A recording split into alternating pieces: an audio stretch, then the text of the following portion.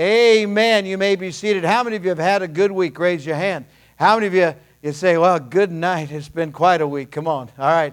And how many of you look forward to the oasis, the spiritual oasis in the middle of our desert? Now, I've got some hands raised on that. Yes.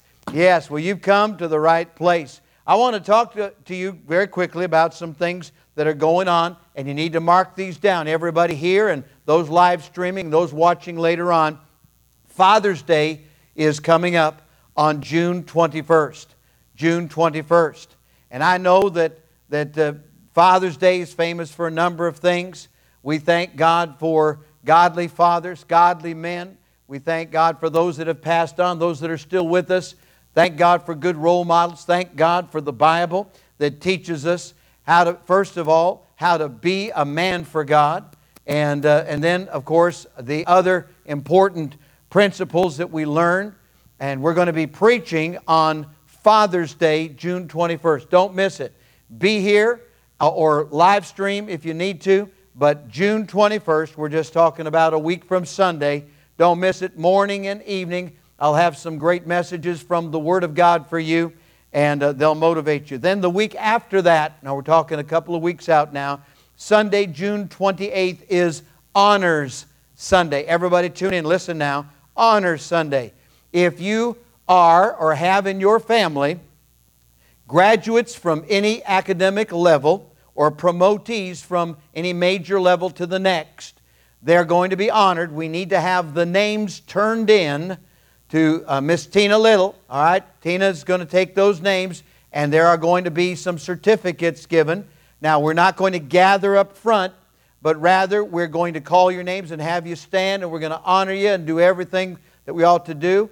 We won't have food after the service this time, but we will have that. And then in the evening service on the 28th, we will honor all of our Bible Institute students from this 14th year. Now, if you have attended or viewed online sessions 1401 through 1406, you may be included in our graduation exercises on the 28th. Or if you promise to do so this summer. But I need to get your names turned in to Tina Little so that we can include them on the certificates that we give out. So we need that information, the exact spelling, how you want it on your certificate. And once again, we'll have folks stand and we'll recognize them. And this is all going to be we're going to do as special a time, I think more special than just having a virtual graduation. And some people would say, why don't we just do a virtual graduation? No, let's do an actual graduation. Let's have an actual service here and an actual graduation and an actual honoring of people within certain guidelines, obviously, for health and safety's sake. But let's do it. Amen. Can I get an amen on that? Amen. And don't miss this Sunday. This Sunday, June 14th, so practical. I'm going to be preaching in the morning on what is needed and what is missing that will keep us from getting what is needed. All right? So you need to come and find out what is needed. So many people are claiming certain things need to be done in our society or in this country or whatever. I'm going to tell you what God says in His Word is needed for our nation, for our country, for our society. And I'll tell you what's missing according to the Word of God. What's missing and what we need to do about it. So come back on Sunday, 11 a.m. Don't miss it. We'll be live streaming 9:45, also 11 a.m., or you can attend. There's plenty of room. Come on, come on, come on. We've got overflow areas. You can come on and bring people with you if you want. That's fine. Listen, Christ is greater than coronavirus. Amen. Amen. All right, then 6:30 on Sunday night, I'm going to bring a message that will give the Bible's response to and the Bible's answer to stress. I'm not going to ask how many of you have experienced stress. If you're alive, you've experienced stress. If you've got a pulse, if you're breathing, you've had stress. There's going to be some Bible things to say about that. Don't miss it this Sunday night, 6:30. Either be here or live stream. Thank you so much. Thank you for your faithfulness. We're going to be receiving an offering in just a little while. But thank you for those who have been sending their tithes and offerings in. And then our special love offering using the red writing love offering envelopes. Make out the very best check you can to Central Baptist Church, and we're marking it for the Kearneys. We're getting them a couple of laptops. I'll have more information on that on Sunday. But I appreciate all who have participated already in this very important effort. And we're going to help our missionaries in Ghana as they need to replace those worn out laptops with some new laptops that we're going to be getting them.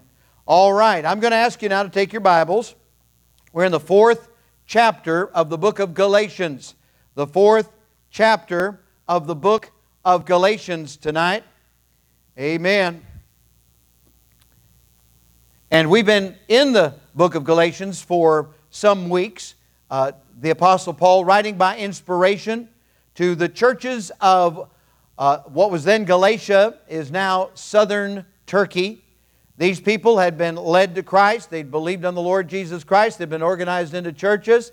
And then a bunch of scoundrels came behind Paul, and they were teaching false doctrine. They were saying you've got to become a Jew and go through Jewish rituals before you can become a Christian. So they thought they left something out. Now God is not in the business of pulling the rug out from under us. When you get to heaven and you say, I trusted the Lord Jesus Christ as my personal Savior, God's not going to pull the rug out and say, oh, you needed to do this other thing. That's not it at all. Salvation is Jesus Christ, faith in Jesus Christ alone.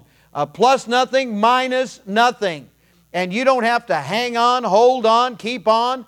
The Lord, by way of the Holy Spirit through the Word of God, helps us to keep on and we persevere. But that's not a means of salvation. We don't have to do anything or add anything to simple faith, believing on the Lord Jesus Christ, and thou shalt be saved. Amen? Amen. So these false teachers, as Paul said in our previous study, were very zealous. Have you ever met somebody that could really sell?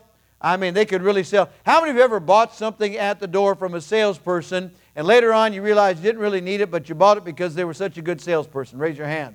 Yes, absolutely. Now come on, the rest of you, I want to remind you what the Bible says about the eternal destiny of liars, okay? Remember that everybody's been taken at some time in their life. You either bought a lemon of a car or something happened, and somebody was a very good salesperson. Well, these false teachers were good salesmen, but they were bad Bible teachers. And we need to beware of false teachers. Watch out for legalism. Anything that adds to simple faith in Christ is false teaching. All right, please follow as I read beginning at verse 21. Verse 21 in Galatians chapter 4. Tell me, ye that desire to be under the law, do ye not hear the law? For it is written that Abraham had 2 sons, the one by a bondmaid, the other by a free woman. But he who was of the bondwoman was born after the flesh, but he of the free woman was by promise, which things are an allegory. For these are the 2 covenants, the one from the Mount Sinai, which gendereth to bondage, which is Agar. For this Agar is Mount Sinai in Arabia, and answereth to Jerusalem, which now is and is in bondage with her children. But Jerusalem, which is above, is free. Jerusalem, which is above, is free, which is the mother of us all. For it is written, Rejoice, thou barren that bearest not, break forth and cry, thou that travailest not. For the desolate hath many more children than she which hath an husband. Now we, brethren, as Isaac was, are the children of promise. But as then he that was born after the flesh persecuted him that was born after the Spirit, even so it is now. Nevertheless, what saith the Scripture? Cast out the bondwoman and her son. For the son of the bondwoman shall not be heir with the son of the free woman. So then, brethren, we are not children of the bondwoman, but of the free. Notice those words, but of the free. I like that. Let's pray. Father, fill me now with the Holy Spirit. Help me as I try to make clear these wonderful, wonderful verses about free grace. Thank you so much for them. We thank you for what you're going to teach us tonight. In Jesus' name, amen. There is a song that has many variations, and just a phrase sticks in my mind. The cathedrals sang it, other gospel groups have sung it, but it's also entered into a number of different popular music genres. I'm talking about Roy Acuff. How many of you know who Roy Acuff is? Oh, you're all so spiritual. Oh, you know. All right. You know who Roy Acuff is? Yeah, country country singer. Yes, famous. And he would be on the Grand Ole Opry, which is the only Opry some people know is the Grand Ole Opry. But Roy Acuff, and I know you know this name, Rick Nelson, or Ricky Nelson, as he was on, the Nelson family. And Rick Nelson recorded a version of a song that I'm going to make reference to. And other people as well with different versions of it. But tonight's comments are sort of the title of a song, No Charge to Ride the Glory Train, or The Glory Train. Now, you get on the glory train, you're on your way to heaven. And most all of the songs that are sung about that are about going to heaven. I promise you there's not much real gospel in those songs, even though they may be sung by gospel singers. Get on a train, what's that got to do with anything? But here it is. You got to have a ticket to ride on any train, don't you? Come on now. If you don't, you end up getting thrown off somewhere between stops, right? The next water stop or something, you get thrown off the train. If you haven't got a ticket, you can't ride that train. In the case of the glory train, the ticket is Jesus Christ. He's your ticket to ride to glory. Now, there are some people who say, I'm saved by grace, I'm on the glory train, and I've reserved a sleeper car all the way.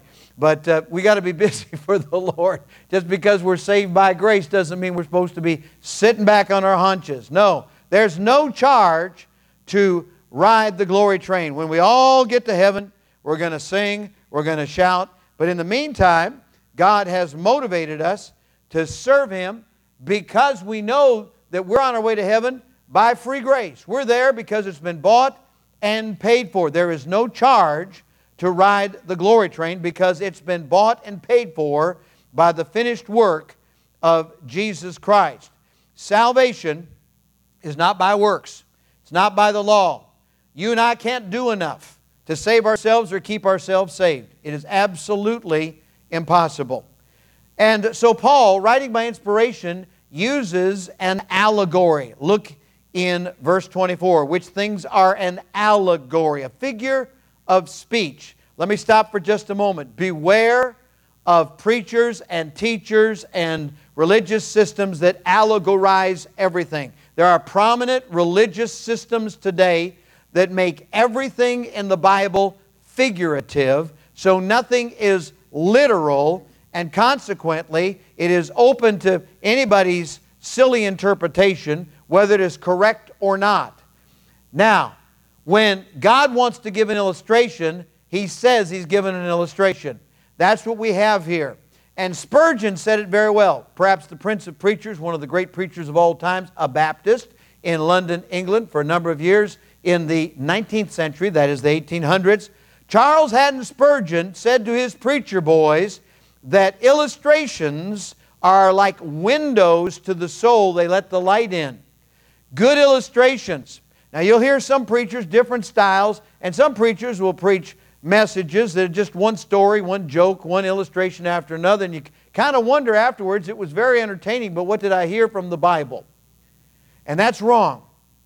And then there are some preachers that are so severe, and I've known some of them, that they absolutely don't allow for any smiling, any levity, any joy, any happiness in the pulpit whatsoever.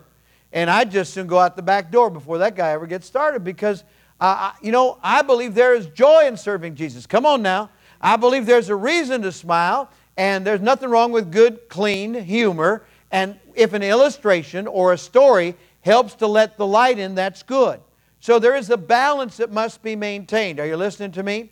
Bible preaching is Bible. It's true to the Bible. Don't say or do anything that takes away from the truth of the Bible. But if you can say something through your experience as you're led of the Lord when you're teaching or preaching the Word of God that will help other people to understand it better, so be it. That's the purpose and the place of illustration. In this case, we have the Scripture itself giving us an allegory, a figure of speech. So I hope everybody understands what I'm going to say now. That Abraham had two sons. Abraham had two sons that are in view here. The two mothers represent the two covenants. The one covenant was the covenant of law, and the other was the covenant of promise. Covenant of law and the covenant of promise. So, you know the story as well as I do. You know that there were two mighty, spiritual, wonderful role models, except they're human, and And they were flawed in this respect. I'm talking about Abram, who became Abraham, and Sarai, who became Sarah later on. They had been promised that God would give them a child. That child of promise would be the one through whom our Savior would come. But they got a little impatient. And the reason they got impatient was because they got old. Now, nobody here gets impatient because they get old. I know how it is. You got to wait, you got to wait, you got to wait, you got to wait. And the Bible says tribulation worketh patience, so you know how that is. And these people, even though they're great people, I don't want to say anything against them, but Abram and Sarai decided, at least Sarai decided, that she's going to help God out.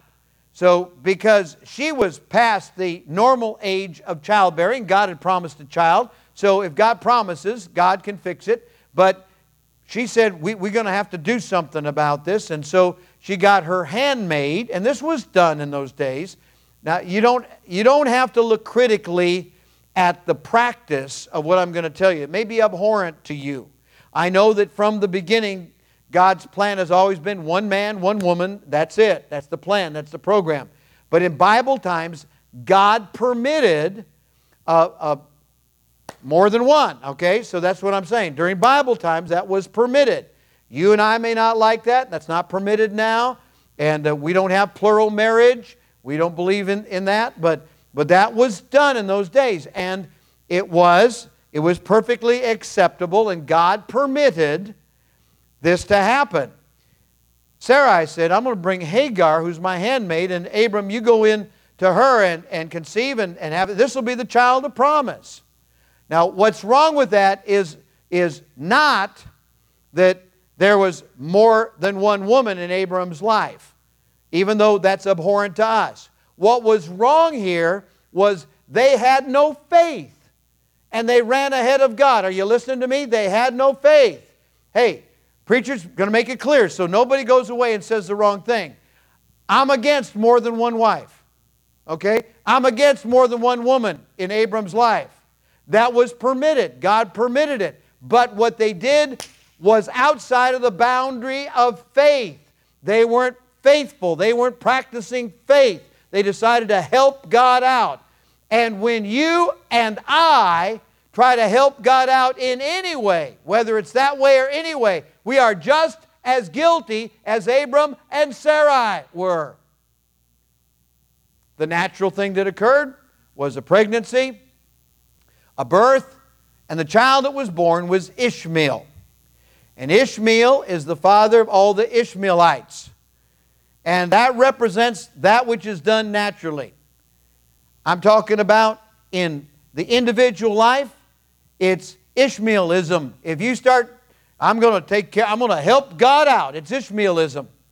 I'm going to help God out. Plan B. I've got this spare tire kind of plan back here. I'm going to help God out. God has said, walk by faith and not by sight. But you know what? That's awful hard to do. So I'm going to have my Ishmael plan back here. Wrong, Christian. Wrong. Wrong. We can be just as wrong as Abram and Sarai were in bringing Hagar into the picture and having an Ishmael result. Just as wrong. Ishmaelism is rampant where people pretend to have church. You say, preacher, where's that? Anywhere people are doing church their own way. When they're doing their own thing, that's an Ishmael church.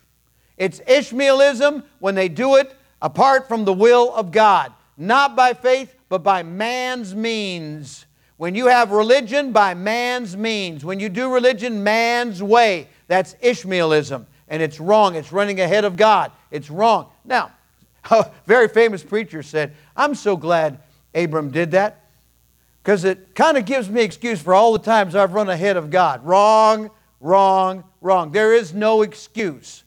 Wait on the Lord. Come on now. Wait on the Lord.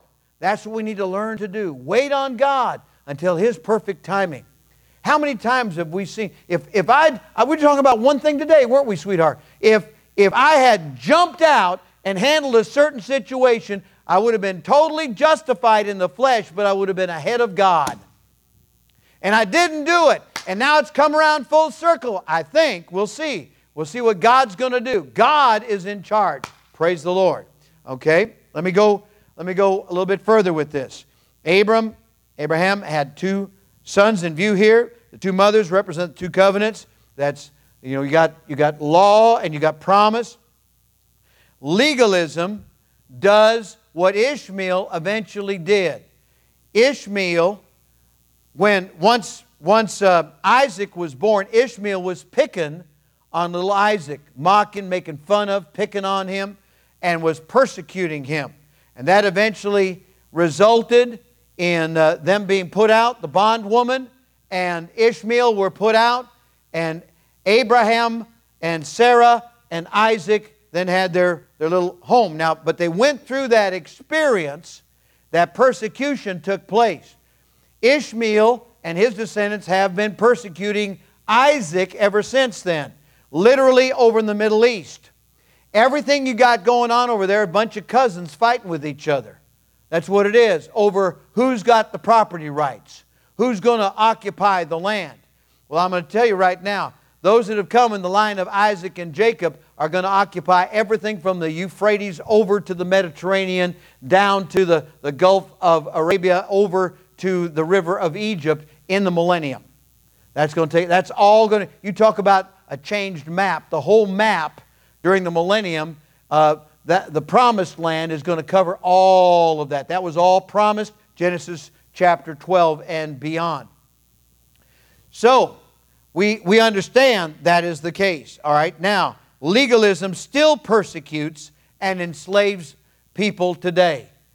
Legalism is still persecuting people who are being taught, who are being subjected to that which is heretical with respect to their salvation and their eternal security. Thank God it's already been taken care of. God took care of it. Jesus Christ paid the price in full at Calvary. We're on our way to heaven. We've got the joy of the Lord. We've got all the blessings. We are heirs of God, joint heirs with Jesus Christ. Everything, if we'll claim our blessings and our promises, we'll be able to live out a full life serving the Lord productively here and now, except for those pesky legalists that come along and say, you got to do this, you got to do that, you got to do that. No, I'm free. Praise the Lord. Now, I need to still do right. I need to still follow the direction of the Holy Spirit through the Word of God. But none of that has to do with paying for or keeping my salvation. Are you clear on that? Say amen. All right, so legalism has to get the boot. Come on, just like that. Give it right now. Give it the boot, just like that. I can't do that one more time. All right, legalism needs to get the boot. Kick out legalism. We're against legalism. You say, well, preacher, when you go to church and you dress right, and you act right, and you talk right, and you do things the way you do, and you've got kind of a traditional setup for your church here, and that's legalism. No, that's not legalism. Man, that's intelligent, first of all. Let me say that. That's biblical. All right? That's conservative. Yes, but it's not legalism. For it to have been legalism, it would have to be part of my getting saved or keeping saved. It's not legalism. Everybody with me? That's not legalism. So, kick out legalism. Legalism has no claim on those of us who are children of God's grace. Amen. Amen. So, when you think about this story, this allegory, which has been given to us, this is for our help. Think help. Think clarity. It is there to help us to get it clear, to get it straight, to get it right, so that we're not confused about who we are, what our identity is in Jesus Christ. Our identity is not determined by what we do. Our identity is not determined by what we keep on doing or keep on thinking or keep on whatever. Every person here is subject to stumbling, and if our salvation were dependent upon our consistency, we would all be lost. There's not a single person on the planet who would be saved if it were dependent upon consistency. You'd never know if you were still saved or if you were still lost, if you're one of those poor people who is subject to the false teaching of Galatianism. If you've got Ishmael in your life, if Ishmael is in your relationships, if Ishmael is in your thinking, if Ishmael is in your religion or in your religious practice, you've got a problem also. So tell me, ye that desire to be under the law, Do ye not hear the law? Don't you get it? Don't you get it? There is a contrast between that which is totally produced by the flesh and by fleshly effort and by logic and by human reasoning, and that which is dependent in faith upon the promises of God. I choose to stand on the promises of God. I choose to take God's way and not try to figure out my way, because my way is going to falter. My way is no good. The two covenants that are spoken of are very important, because a covenant is that which is an unbreakable promise. It's made by God based upon the information and the responsibility that He's giving to those that are involved in the covenant. When Moses went up on Mount Sinai, out there in Arabia, and when he received the law, we need to understand that the law was given so, first of all, there would be some type of order and organization by these several million Hebrews that were wandering through the wilderness for 40 years. There was going to have to be some kind of a codified system of law.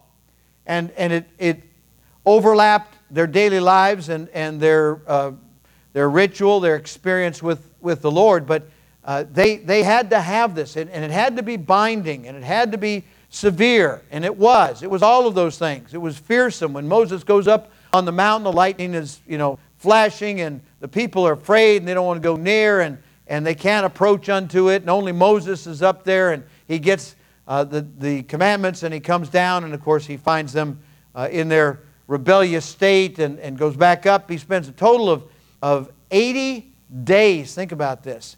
80 days in the presence of God, 80 days fasting, 80 days getting the law, everything that was necessary for them in order to function there in the wilderness. And then also, the next most important factor with respect to the law that was given, in addition to all the detail that was given and all the ritual and all the ceremony, and how many rings on the curtains and what colors and what materials and what they represent, all of those things having to do with the tabernacle, with ceremonial worship, with the sacrifices, all of those things, the various feasts and festivals and so on, all of that is designed, number two, to show man's inability, man's need for God, to show us that the law, being so severe, condemns us, and we need a Savior.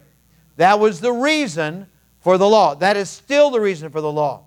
That is why the Ten Commandments have not been outmoded. I understand, remember the Sabbath day to keep it holy, is not enforced upon us in the New Testament, because Jesus Christ Himself is our Sabbath rest. He is the fulfillment of the law. He's the end of the law to everyone that believeth. But the Ten Commandments are still good, and those Ten Commandments can go up on courthouse lawns, and can go up on walls of Congress, and go up on monuments and places, and they cannot be considered to be an exercise in personal religious belief, because these are universal. The Ten Commandments are for every human being on the planet, whether they are Christian, Jewish, Muslim, Buddhist, or whatever they are. The Ten Commandments are for everybody. They are. This is reality. This is for sure something that ought to be. And I believe if they are able, if Governor Northam is able to get these kids all trucked back to school somehow in the fall and get them separate, I don't know how he's going to do it. I've dealt with kids. We've dealt with kids for years and years and years. For all of our married life, we've been dealing with kids in Sunday school and church and youth groups and schools and so on. I don't know how they're going to get kids in school to do social distancing. I don't know how that's possible. Does anybody here really believe that they're going to be successful in that? No, they won't be successful. Any more successful than the protesters were social distancing. That's not going to happen either. See, that doesn't happen in the real world. But if all those kids got back to school, the best thing that could ever greet them would be if on the wall there were 10 Commandments. And then assignment number 1 is everybody memorize them. Now the ACLU would scream. Right now the ACLU is having a rough time with what I'm saying over the waves right now as it's going out. But let me tell you, life would be a lot easier for every human on the planet if everybody had to learn the 10 Commandments and they understood the 10 Commandments were real. Life would be a whole lot easier for the ACLU lawyers, the attorneys. The next time one of them goes out to get in his car and he finds it's been stolen, he would probably wonder, maybe it would have been a good idea if somebody had learned the 10 Commandments instead of stealing my car, instead of mugging me in the alley, instead of, draining my account through some type of online theft. You know what I'm saying? The 10 Commandments are good for everybody. But the 10 Commandments never saved anybody. All the 10 Commandments accomplish is they condemn us to needing a Savior. We all need a Savior. So that's what we've got. We've got the deadness of the law. We've got the condemnation of the law. But we've got the joy and the optimism of promise with Abraham and Sarah and Isaac. That's the picture there.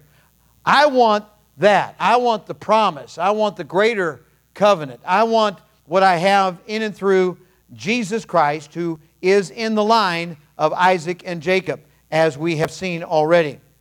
Jerusalem, which is above, refers to the heavenly Jerusalem. Looking forward to that day, aren't you? I am. Now, I know this. According to the description we have in Scripture, it will surpass anything in today's Jerusalem, either the old or the new city of Jerusalem. As stunning as it may be, as impressive as the various landmarks may be, does not hold a candle to the New Jerusalem, which 1,500 miles by 1,500 miles by 1,500 miles. Either it's a huge cube or a huge pyramid maybe. I'm not sure how it's configured, but it's 1,500 miles, 1,500 miles, 1,500 miles. That's big enough. It's been computed. It's big enough for everybody, for whosoever will. If they would call on the name of the Lord, they could be part of it. Now there are those who teach otherwise, but I believe this, that our God, that the Lord is not slack concerning His promises, as some men count slackness, but is long-suffering to usward, not willing that any should perish, but that all should come to repentance. So how do you get saved? You have a change of mind, a change of heart, a change of direction. It's a commandment of God. It's a gift of God. We turn around. We go the opposite direction. We believe on the Lord Jesus Christ. We stop blaming God for everything in the world. And now we trust Jesus Christ to save us. And we become part of His family by faith in the Lord Jesus Christ. It's that simple. It is that simple. And so, as the apostle is quoting Isaiah 54:1 here, "Rejoice, thou barren that bearest not, break forth and cry, thou that travailest not, for the desolate hath many more children than she which hath an husband." Though the context here is of coming judgment and God's deliverance, there is a clear reference here to Sarah and Hagar. That's what Paul's point is. The blessing of the seed of promise, which is Sarah's son Isaac, and we track that way, is far more than the seed of the bondwoman Hagar, which is Ishmael. So God blessed Isaac more than He blessed Ishmael. You say, well, that doesn't seem fair. You've been brought up in a world that isn't quite real, if that's your thinking. Because God can do whatever He wants to, and the world is not fair. Understand that. So Isaac represents more blessing than Ishmael, because that's God's plan. That's God's program. He will bless those of us who are in Christ far more than those who've got themselves stuck back under the law somewhere or other. I want you to think about it this way. The law is a heavy weight, and it's been dropped off of the top of the Empire State Building, and it's wedged into the cement. But here you have people that even though they don't have to be under the law, they've received Christ, and they have free grace. Now they're trying to wedge themselves back under the law. Isn't that a silly illustration? Absolutely. I'm very thankful that regardless of persecution, right is still right and wrong is still wrong. I'm glad that regardless of false teaching, the truth is still the truth and error is still error.